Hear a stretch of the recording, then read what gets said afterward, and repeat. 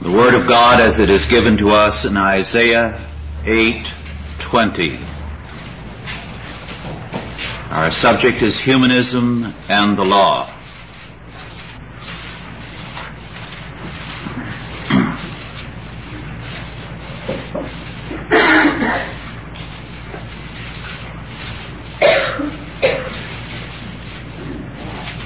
To the law and to the testimony. If they speak not according to this word, it is because there is no light in them.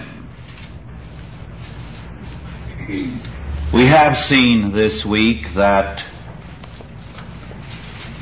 the basic document or charter of humanism is Genesis 3, verses 1 through 5. Man as his own God, knowing or choosing or determining for himself what constitutes good and evil. Last night we saw that the philosopher Walter Kaufmann has said that this indeed is the first principle of humanism. He has declared that a humanistic society must be beyond good and evil, beyond guilt and justice.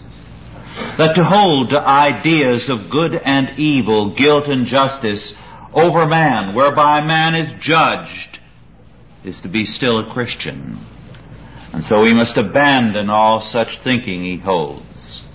Abandon all judgment in society, all ideas of justice, of right and wrong, so that we have a society indeed in which, because God the Lord is not king over men, every man does that which is right in his own eyes. This is the goal of humanism, by their own declarations. It means an anti-law society. A society beyond law, beyond morality. It is important for us, therefore, as Christians, to understand what law means. And so this evening I shall be teaching rather than preaching. In a sense, I shall treat you as though you were a class in Jurisprudence 1 or an introduction to law. Law is an inescapable aspect of religion, at the very heart of it. A religion without law is a dead or dying religion, a relic of the past. When any anthropologist studies any culture, the two basic ways towards understanding what the religion of that culture is are law and education. What faith informs the law and the education of that culture? Unhappily, if we examine our culture today, we find our laws increasingly being subverted as far as their biblical aspect is concerned, and more made humanistic. Again, our education, our statist education, is uniformly and wholeheartedly given over to humanism, so that an observer studying our society would have to say, here is a culture which is more than 50%, perhaps 3/4 taken over by humanism, one in which Christianity may soon become only a memory. As we turn to the dictionary definition of laws, we begin our little examination of law. We find that the two primary The two basic definitions of law that the dictionary gives us are, first, law is the binding practice of a community. Its obligatory rules of conduct required by its basic or sovereign authority, which in higher societies is the state. The second definition, law is the divine commandment or revelation of the will of God, or the whole body of God's commandments or revelations. It is the will of God. Now, modern humanistic scholars tell us that the second definition is the earlier and primitive one. That law originally was seen as the Word of God, as the revelation of God.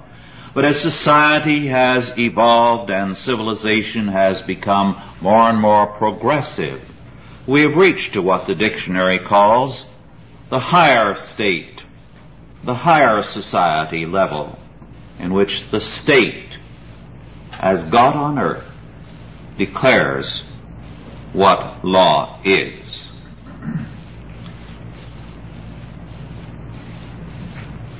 But can you have a Christian society unless you believe that the Word of God in its entirety is the law, Word of God, binding upon man? Now, I said I was going to act as though you're a class in jurisprudence. What kinds of law are there? Well, as you classify law, you can classify law as humanistic law, Buddhist law, Islamic law, Shinto law, and so on, in terms of the various religions. But if you go through all these religions and their laws, you can also reclassify them in terms of four broad classifications. The first, which is exclusively biblical, is laws governed by the principle of restitution. Restitution. This, of course, is fundamental to Scripture. Take that away from Scripture and you destroy the doctrine of the atonement. Because what our Lord did on the cross was to make restitution to God for the sins of His people. Moreover, in the relationship between man and man, God says the same principle that my Son sets forth on the cross is applicable among you. There must be restitution. He who steals must restore double to fourfold or fivefold. And in every aspect of the law, it is this principle of restitution that prevails. It is basic to the system of salvation which Scripture sets forth. Now, that's one kind of law, restitution. The second type of law is law which is aimed at reformation, to save a man through reforming him by law. That's why many of our prisons are called reformatories. The whole idea, whether it is by reformation through meditation, the old idea in a cell like a monk, or reformation through psychiatric counseling or psychological treatments, is a plan of salvation, of regeneration, which is contrary to Scripture, of salvation by the works of man. So that the type of law we have, which aims at reformation by law, is anti-scriptural. But there is a third type of law, which we also have on all sides increasingly in the last 50 years. Regulation regulatory laws, so that by controlling man with a multitude of regulations, we're going to keep him from straying, we're going to keep everybody in the right path, and eliminate sin. And of course, the ones who feel the full weight of this type of law, which is a plan of salvation, are the law-abiding people, those who are godly. Because instead of punishing the evil businessman or the evil citizen, it regulates all of them.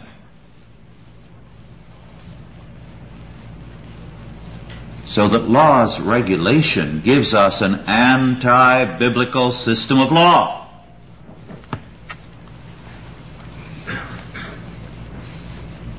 The fourth type of law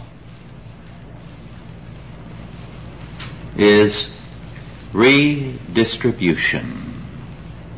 And of course, the Marxists are great on this. Salvation by redistribution. And we increasingly are getting this, are we not?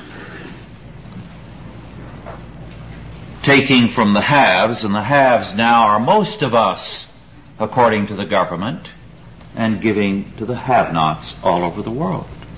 Salvation again by works of law. Do you see the implications of this? 4 types of law. 3 of them work against our faith. Because if you believe in law as reformation, law as regulation, law as redistribution, you are holding to a doctrine of salvation by works. But if you believe in the biblical principle of law, law as restitution, then you are saying that God's program as set forth in the cross is the pattern for all of society. Then instead of punishing the godly, who if robbed doesn't get his money back, and then pays taxes to support a man in prison, and the more modern our prisons get, the more they look like country clubs. In California we have some where they have swimming pools, tennis courts, color TV in their cells, and to make sure that they are properly treated, they fly them with their girlfriends or their wives, as the case may be, to Catalina for a little holiday, to assure them that society really is interested in them and trying to save them. I've never made it to Catalina yet. I've been too busy supporting a lot of convicts as they fly there. But do you see what this means? If you deny the biblical pattern of law, you create a social order in which an anti-Christian law structure works to destroy the Word of God and to destroy the godly people by supporting a legal system which is anti-God and against also the people of God. Now, how did we get in this pickle? There was a time when it was taken for granted that a Christian was one who believed in the biblical law. When the Puritans, for example, regarded it as something to be working for, to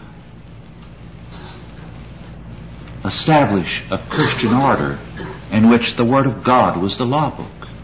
When in this country, up until the 1850s and 60s, judges and juries decided cases out of the Bible.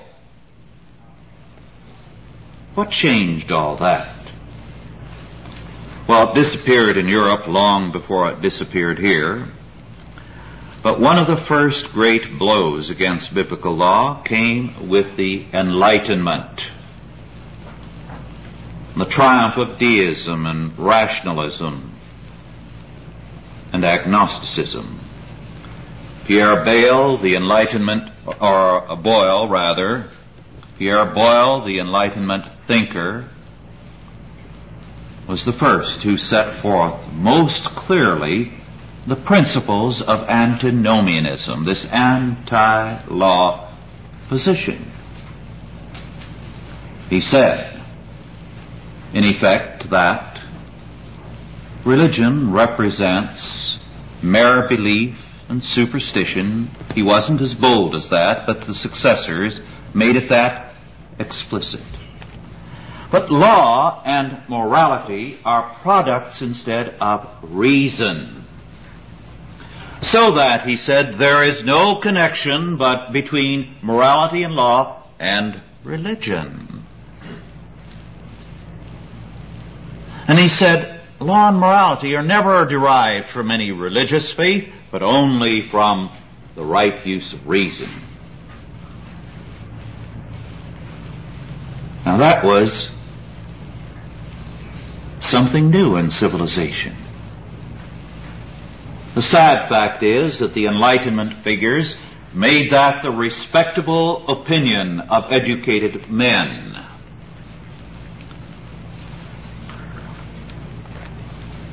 It meant also, as they pushed the implications, that right reason determines law and morality through the state, because the state should be the realm of reason.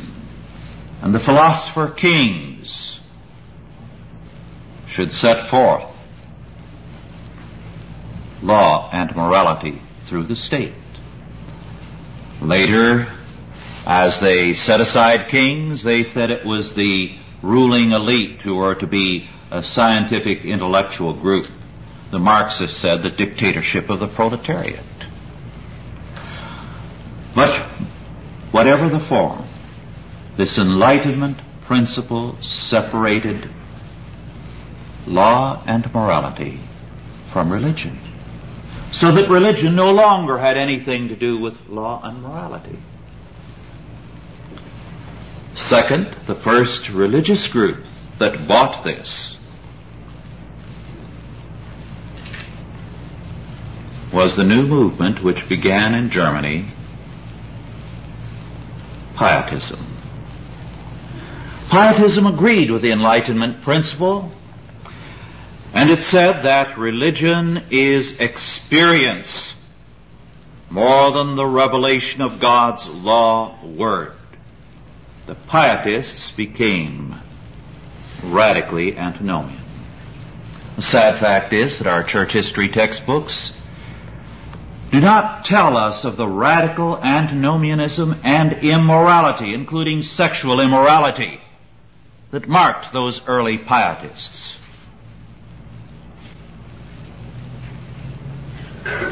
John Wesley, when he took it over, had to fight that in his own ranks. He had to deal very summarily with one leader in his own circle who insisted that the biblical laws with regard to sex were done away with by the cross. In fact, in the Great Awakening in this country, Edwards and others had to deal with the same impulse, a product of Pietism. So that Pietism furthered this Enlightenment separation of law and morality from religion and gave it to reason and to the state. Then third, a major factor that contributed to this was the rise of Arminianism or Neo-Thomism, which led to the breakdown of law and morality even as it did under Thomism in the late Middle Ages.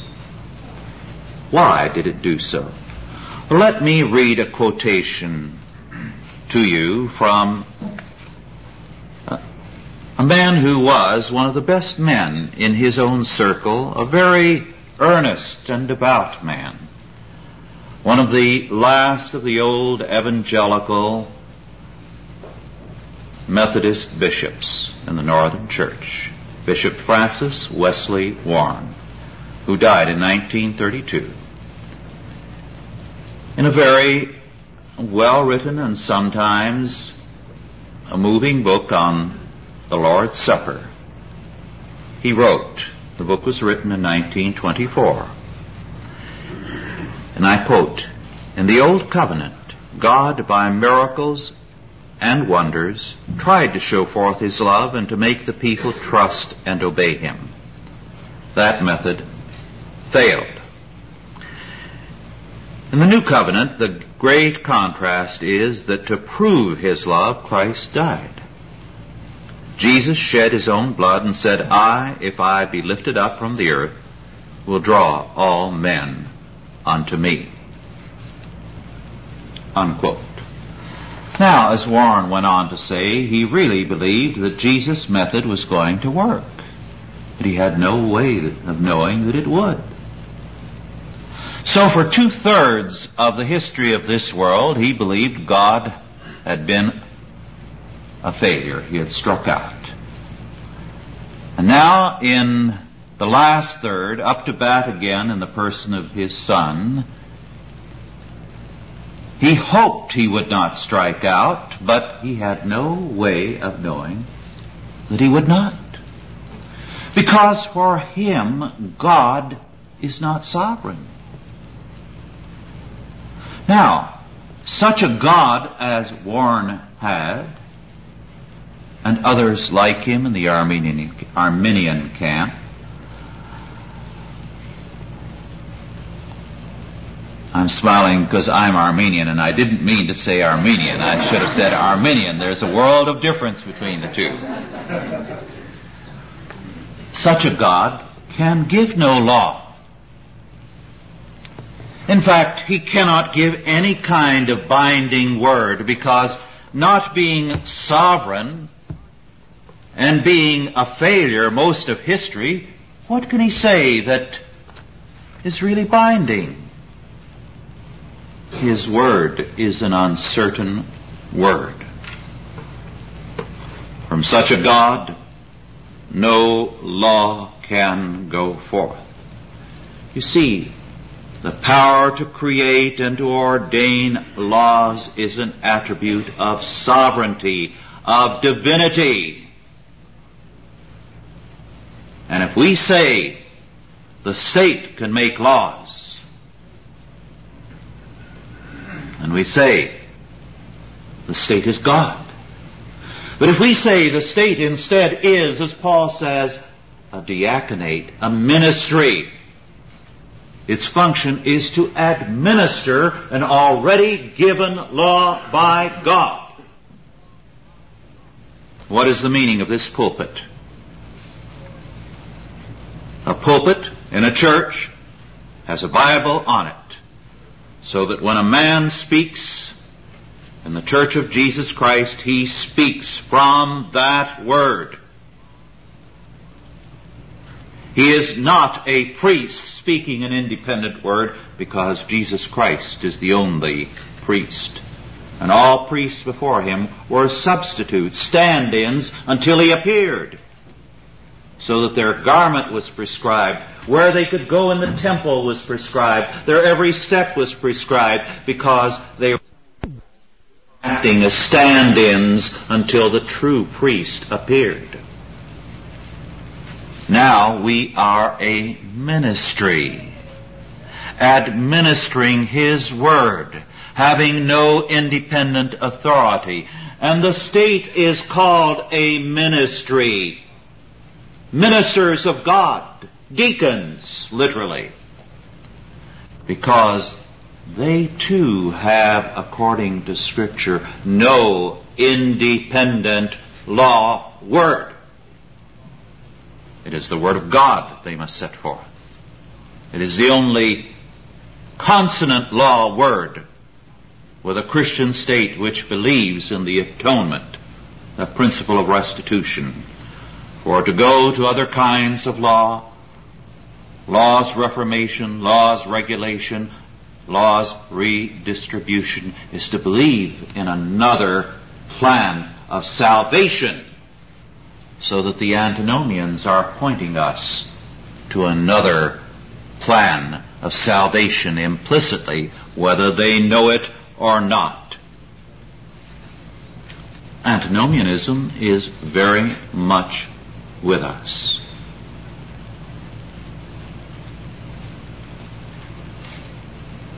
One of my family members came to me a week ago very much upset. He has a new position. He has a very prominent and powerful boss over him who owns the company. The man claims to be a born-again Christian who believes the Bible from cover to cover. He has a Bible on his desk in his executive suite, and he witnesses to everyone who comes in. He has a Bible in his car, so that when he's driving with somebody, he will open it and shove it at them and witness to them. And he has a pocket testament in his pocket. He puts a lot of money into various gospel causes. He plans himself in 2 years to go on radio and television. He's an able speaker, and he believes he's going to be bigger than Billy Graham. Those are his words. But it's his antinomianism that is driving this relative of mine up the wall. For one thing, he and his soul sister are living together without marriage. Why? He believes that we're in the end times, and 1 Corinthians 7 says that those who marry have too much care for their wives and the affairs of their family, so this way they're going to get around it. Besides, we're not under the law, and marriage is part of the law. Is that godly? Now, in terms of antinomianism, in terms of what those who oppose biblical law believe, he is logical, but not godly. He is a son of the Enlightenment, of Boyle, not of the Lord. Hegel, of course, developed this whole doctrine to its logical end. The state is God walking on earth, the visible, sovereign, the incarnation of the divine in history, therefore the source of law and of morality. But for us who hold to the Word of God, law and morality are inseparable from the Word of God. They are expressions of God's requirement of righteousness, which is another word in Scripture for justice and of holiness. Law is simply enacted morality, God's requirement of us. The division of biblical law into civil and moral is artificial and modern. It has no roots in the Bible. When does "thou shalt not kill" cease to be a moral law and become only a civil law? Such distinctions are absurd and ridiculous. God in Scripture sees man, church, state, school, the arts, the sciences, all things as under Him and under His Word. God calls civil magistrates His ministers or servants. He does not surrender authority or lawmaking or legislative power to any agency under the sun. And what the state is called upon to implement is God's Word, not man's word. The Old Testament prophets denounced kings as apostates and idolaters for assuming it was their word rather than the Lord's that governs men and nations. But humanism, with its worship of man, demands that man be free to rule himself by his own law word. Satan in Genesis 3:5 says that God's law is an oppressive law, and man's own law word is the key to morality and freedom. Humanism and antinomianism cry out against our Lord, saying, "We will not have this man to rule over us. But the word of the Lord is to the law and to the testimony. If they speak not according to this word, it is because there is no truth in them. Moreover, as we approach the problem of law, to think primarily in terms of the state and of civil law and other such distinctions is to think in terms of this world rather than God's word. The triune God speaks his entire word to man in terms of his eternal kingdom. We are assured that of the increase of his government and peace there shall be no end. And Paul is emphatic as he speaks of the righteousness which is by faith, that do we make void the law through faith? God forbid, rather we establish the law.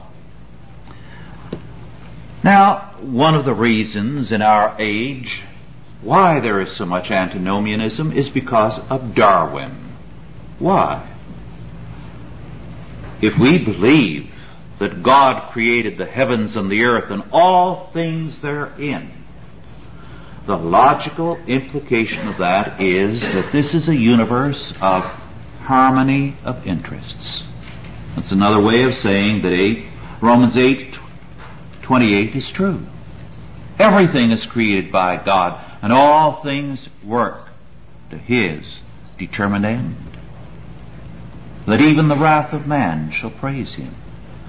And therefore there is no conflict between God's justice and God's grace, between God's law and God's mercy, God's love and God's hate. They all serve one purpose. But Darwin challenged that. Darwin said the universe is not the product of God's sovereign decree,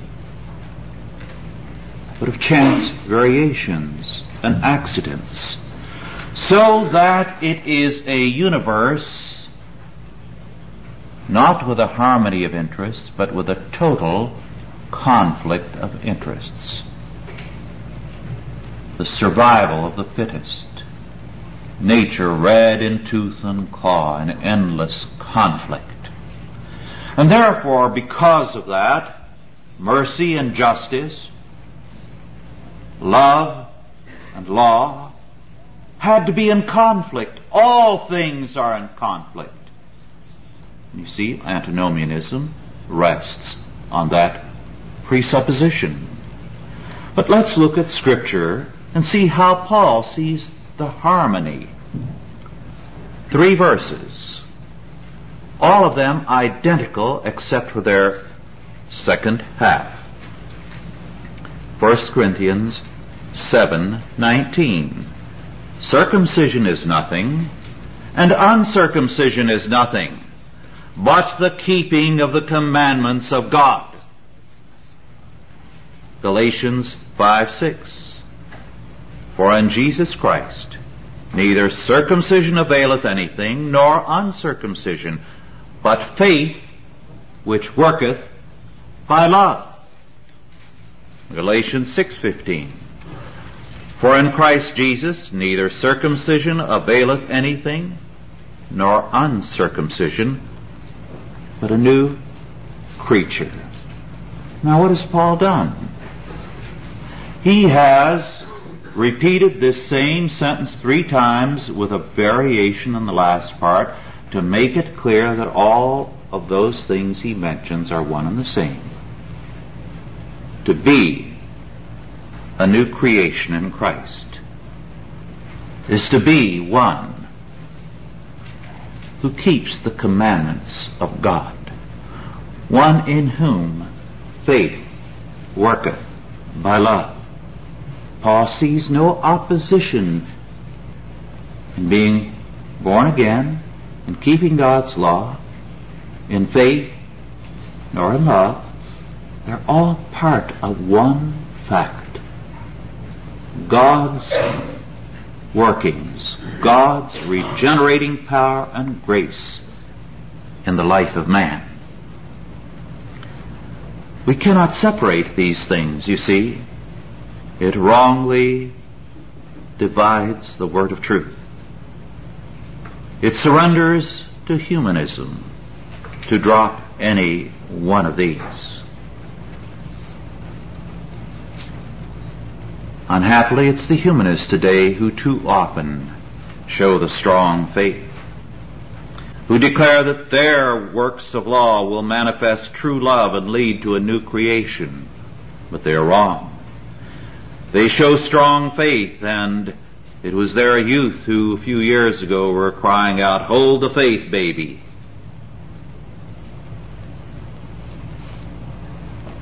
But to all antinomians in the church and out of the church, we must say with James, "Show me thy faith without thy works, and I will show thee my faith by my works." The regenerate show forth their salvation by their faith, by their love, by their works. And we must cry out today with the psalmist of old who declared, "It is time for thee, Lord, to work, for they have made void thy law." Let us pray. Almighty God, our heavenly Father, who of thy sovereign grace has made us a new creation in Jesus Christ, and hast written thy word, thy law upon the tables of our hearts, and who has manifested thy love unto us in Jesus Christ and thy so great salvation, make us mighty instruments of thy kingdom, that we may show forth that we are a new creation, in whom faith worketh by love, who in the keeping of thy commandments show forth the fruits of righteousness.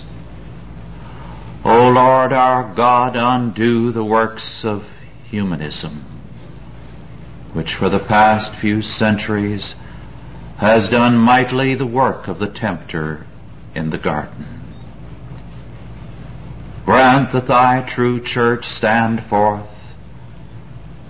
proclaim the whole counsel of thy word, delight in thy law, sing forth with thy love, and by faith go forth as more than conquerors, in the name of him who loved us and died for us, to make us his elect nation. Bless us to this purpose, we beseech thee. In Jesus' name, amen.